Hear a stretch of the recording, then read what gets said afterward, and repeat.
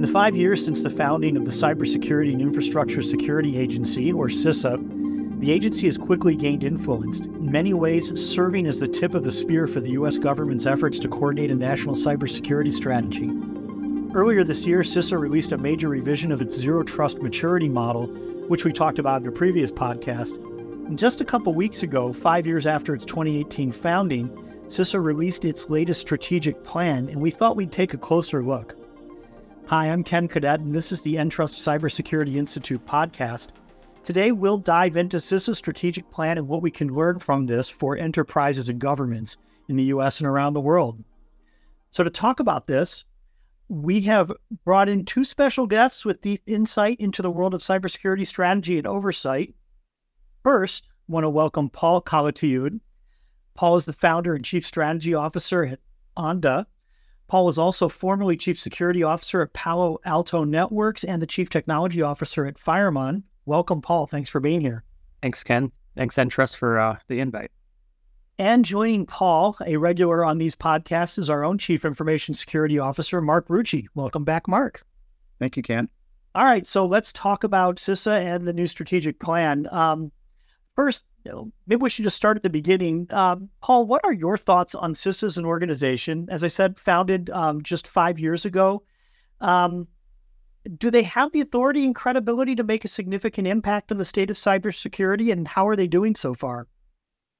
Yeah, I think it's a great question. I think it's always good to kind of understand, when these new publications start coming out, what's their mission and goal, right? And when you look at that, the origin story, I think, is really one where out of necessity, and I think as a result of them, having a need in the industry, that they are quite influential in terms of their goals and missions. They're not influential in terms of thou shalt, but the way I'd like to look at their goal and mission, kind of at the highest level, it's to kind of look at it more from a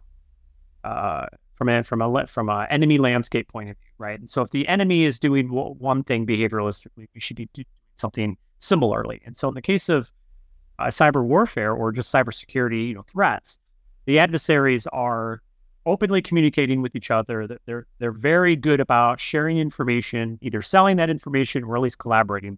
So to me, generally speaking, what I like to say often to CISOs to kind of encourage information sharing and collaboration is we have to do the same. If we think that they don't know our network better than we do, that's a challenge as a problem.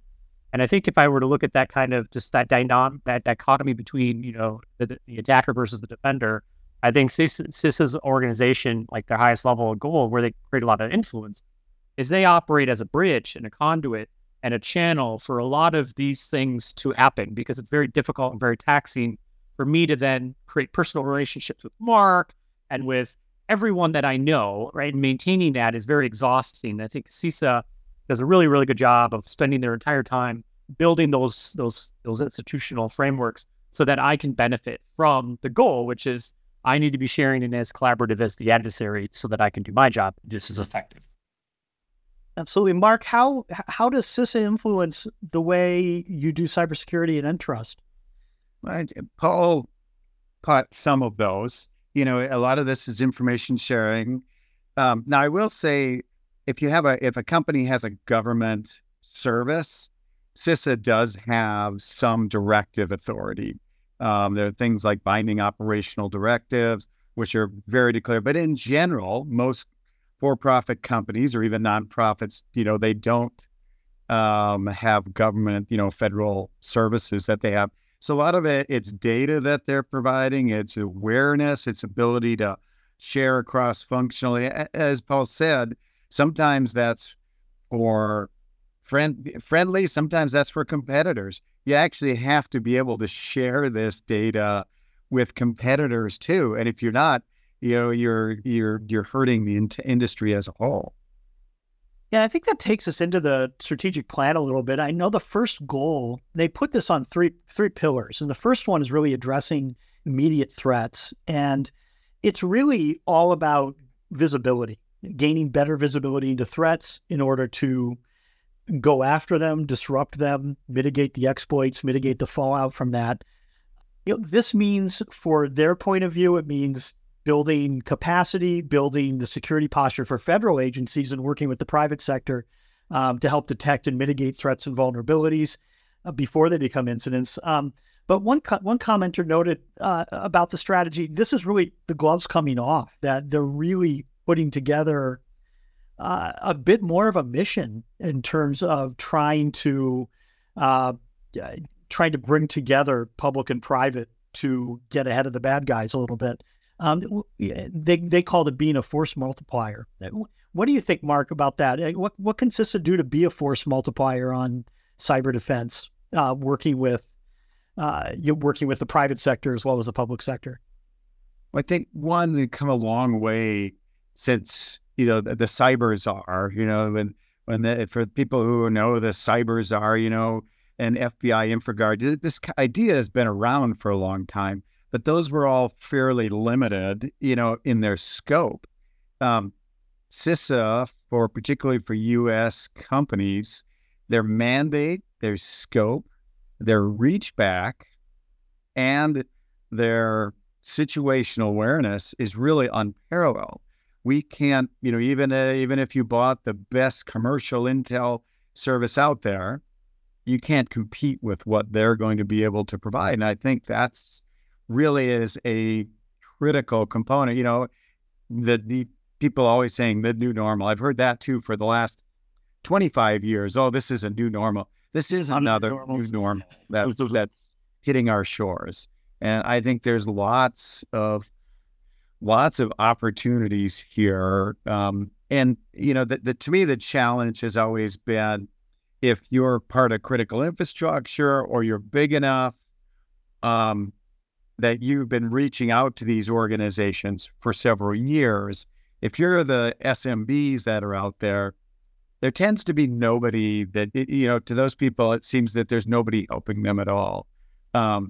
This is a bit of a ready-built model for, like I said, not only for the large companies, but SMBs, who I think have been historically left out of this conversation. Yeah, it seems like schools, nonprofits, hospitals, places like that are really being hit hard right now.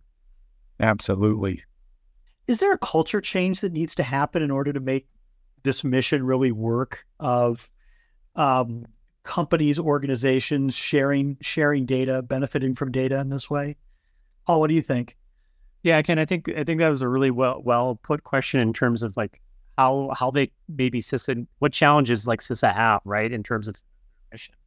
And I think a big part of it is a mindset, is a cultural change that is needed. So we as security practitioners have this tendency to withhold information, right? Need to know that mindset is appropriately, galvanized in my career. But I'll go back to again the mission statement of how the network attackers work and how we need to change. And I think when I think about this first pillar of the CISA's goal, it is a couple things. Like Mark said, it is accessing critical information that is below the cybersecurity poverty line. The poverty line is everyone that's not a Fortune 500 with a CISO, on staff. That is 90% of every organization. So what did they do? How do they get access to these networks? Like I said, in the past, it might have been peer-to-peer and relational, or by inheriting yourself in a critical infrastructure designation, getting you access. So when I think about what CISA is doing, I think of themselves as establishing a democratization of information in terms of intelligence. However, that is the opportunity that's been laid out. You still have to have a mindset and a mental state that says, look, I'm going to not only embrace this, but I'm also going to contribute to it. Because these things don't work effectively if it's a one-way street. If it's just an organization feeling like their job is to consume this information without actually contributing back, well, then the information's population of data doesn't actually get any more enriched. It's just a subset of organizations that have decided to share. So, I think that's a longer conversation around how does that success over time look for the CISA organization in terms of this mission and this pillar. But I think at least establishing outreach, at least establishing some level of advocacy towards change will start to affect organizations. And I can tell you one way a CISO who is in support of something like this might be able to have their ability to contribute to change is maybe inside a contractual relationship. There's questions around how are you contributing your information that you have to a greater good? And it may not be, a go no go in terms of the chip. These are how things I've done in the past where you start to move the needle, right? Where you start to like kind of try to get people working, in a good way. I call it digital cyber democratization. How is it that a government organization like CISA can kind of help you in your role as a CISO? Take that action to contribute to the common good and help improve the visibility around cyber threats around the world. Well, it allows you to start to play in that realm, meaning we're in a global realm. 20 years ago, for sure, 30 years ago, if you had a shop, unless you were a global company, you didn't extend much beyond where you were. Today, that global cyber fight that Paul is talking about is going on in front of us, at us, and sometimes these are full nation states. Sometimes these are highly complex cyber criminal gangs. Even if you are a Fortune 500 company, it's unlikely you will have all the weaponry at the ready to be able to defend yourself. CISA is the prime gap to understand what's happening out there at the global level, to take that into usable data, usable steps to defend your network, to start to understand what the real threats are in any particular given day, because they're changing. It changes hour over hour sometimes. What's the major threat coming your way? So let's segue. It's a good segue over to the second pillar, which is about hardening the terrain. And that one is really all about accountability, according to the strategy. It's about a strategy to help really ensure and track adoption of plans and measures, resilience of critical infrastructure, and advocating for the right resources to get to some of those softer targets that we talked about, the target-rich, resource-poor organizations, as they call them. How achievable is this? Mark, what do you think? Well, first of all, I would differentiate in two levels. One, it is achievable, but there has to be an investment on both sides. It is not something it's not a service that you're going to get a switch. They're going to send you a code and you turn it on and suddenly it works. If it were that easy, we would have done it. Right? We would have been here. You're going to have to actively be part of it. I think the other thing that works and doesn't work, if you think about this realm and you compare it to other realms, the kinetic realm, if a jet comes across our border and bombs your building and flies back, you're not in a discussion about how big I should have built, how thick I should have built those walls, why my radar didn't pick it up. You're not worried about attribution or hot pursuit. The government kind of does all that for you. In the cyber realm, they historically have done little of that. You still, if you still have to be responsible, in essence, for having built that wall, to a certain thickness. This is now going to be providing you with some of what you would consider, with NORAD today, if there is a rogue jet flying towards the U.S. coast, NORAD's going to pick it up. Now, they might not call, to the companies that happen to be in the way, but companies aren't even going to have to worry about it. They just know that NORAD will have conducted an intercept, 20 miles, 50 miles off the U.S. coast, shot it down, or at least escorted it safely, away, from the U.S. economic exclusionary zone. That is not happening in the cyber realm unless you're fully aware and a full participant in that. That's part of the challenge as I see it, and opportunity. And of course, the SEC is putting up requirements for public companies now too to start to be more accountable on cyber risk strategy, on reporting what kind of governance they're putting in place. Is that kind of requirement helping?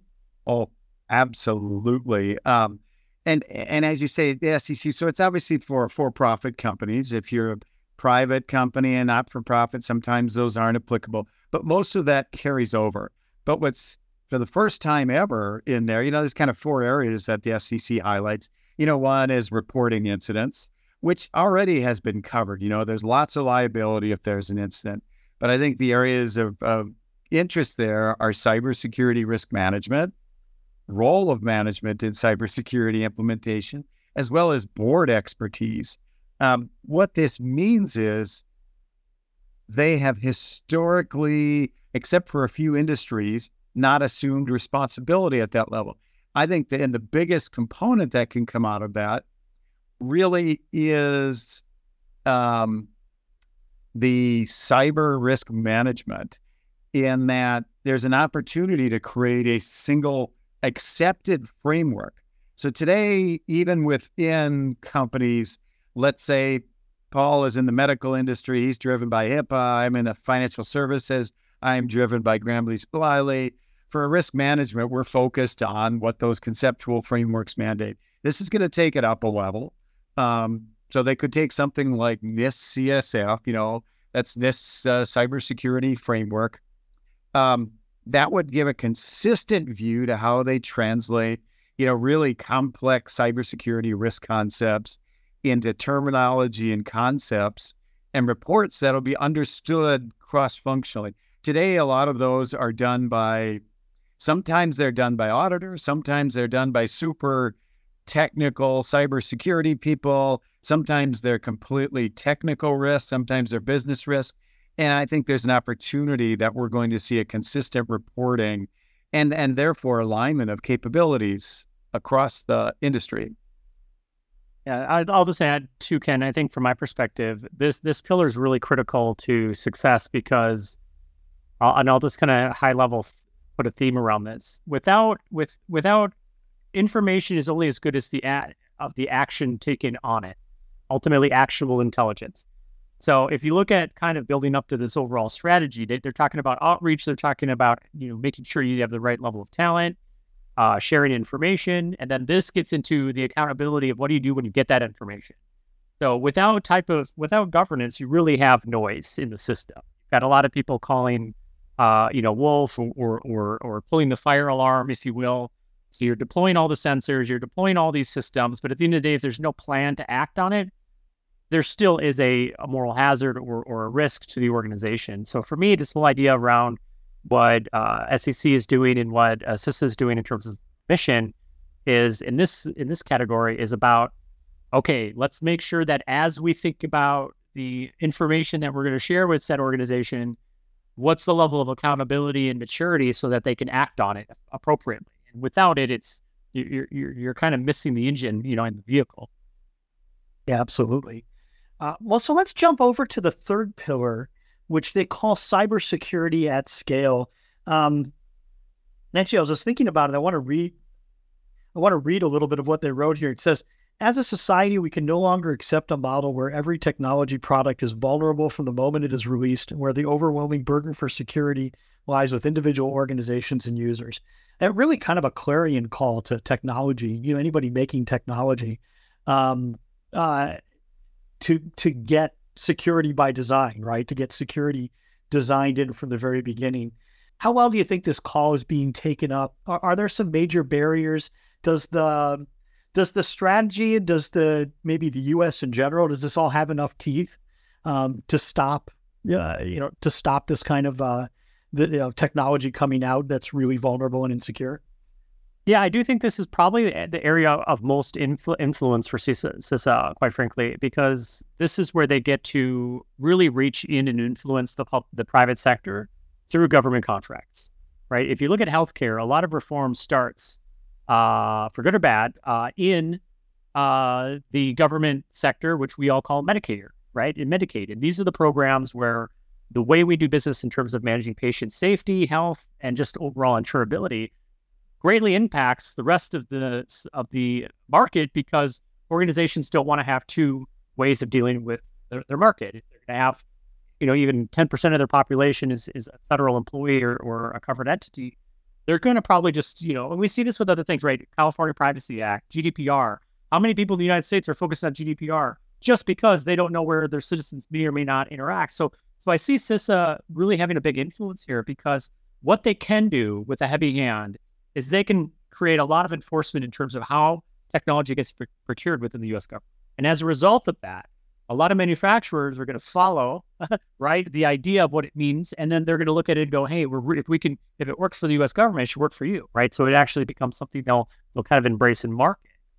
But this is a really important aspect because if you look at other industries, aviation, there's a lot of safety we expect out of the pilot, but at the end of the day, Boeing or whatever manufacturer, Lockheed Martin, or whoever built that airplane, there are inherent safety protocols and quality assurance protocols that are built in, and it's fundamentally a requirement, for that industry.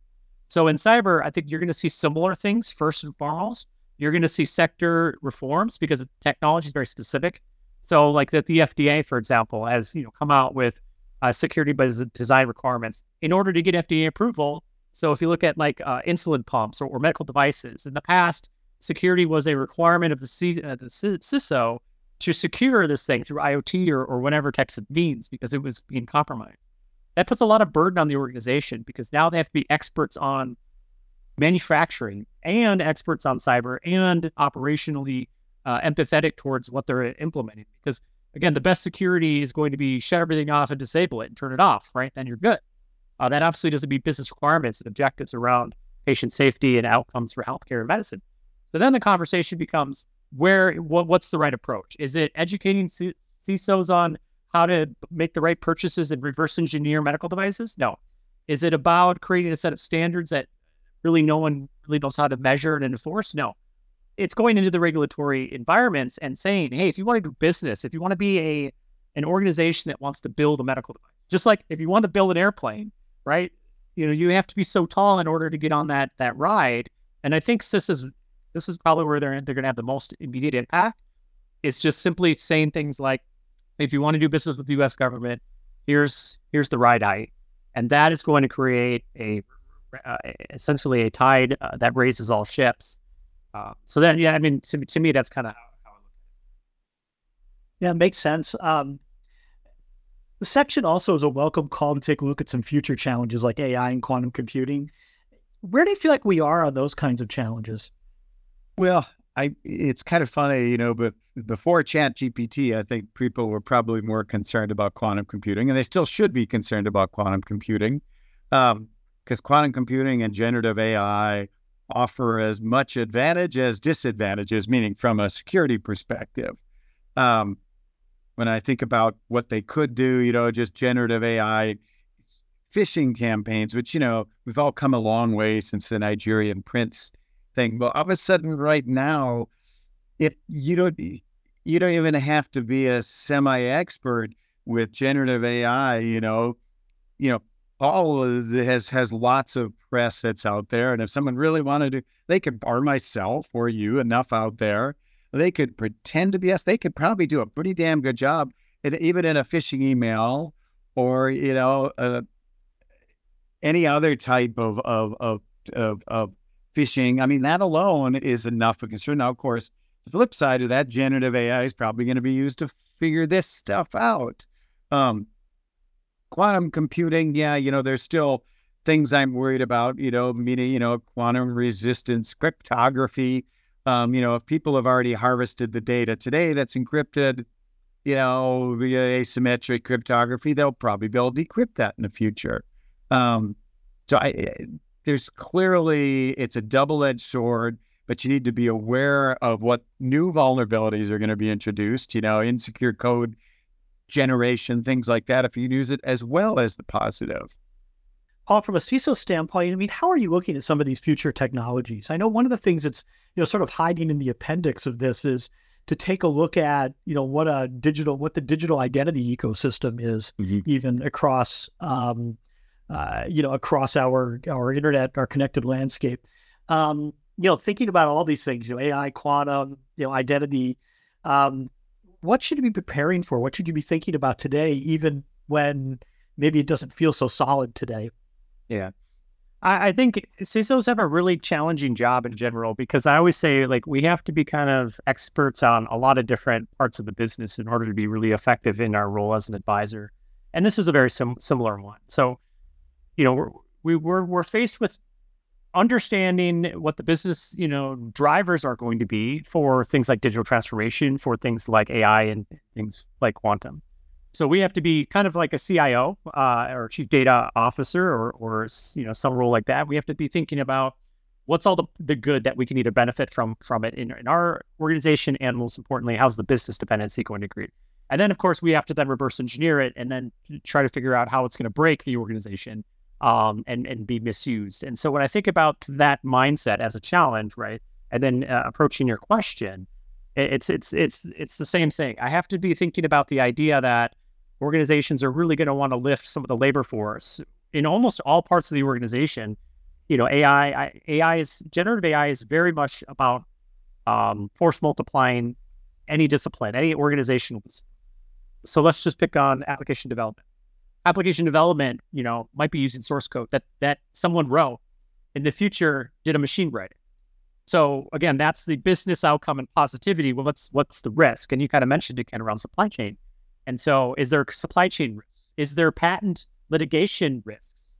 And we're seeing this with the U.S. patent. They've come out recently with some memos or some notifications that have simply said, hey, we're not sure if you can't prove how that code was written, we're not sure if you will be able to be granted a patent, because if it's generative AI usage, it's kind of like, I don't know if I can give you a letter grade as a student if you didn't write the paper, right, in terms of plagiarism. And so this is a big problem. This is a really big deal, because if you think about an organization who goes too forward with adoption of AI, only to find that they don't own any IP, you literally are getting at the soft underbelly of capitalism in the United States today. Modern capitalism is about data and maximizing data and creating business.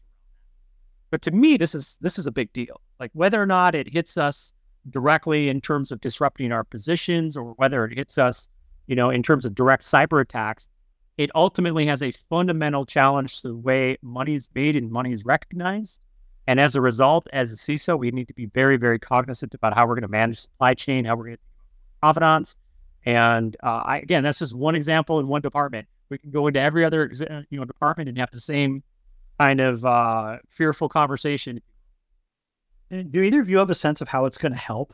Like, I know we've talked about it as, benefit challenge on both sides of things. I'll just say threat hunting right up front. Yeah. You think about it today, you're already using AI for threat hunting today.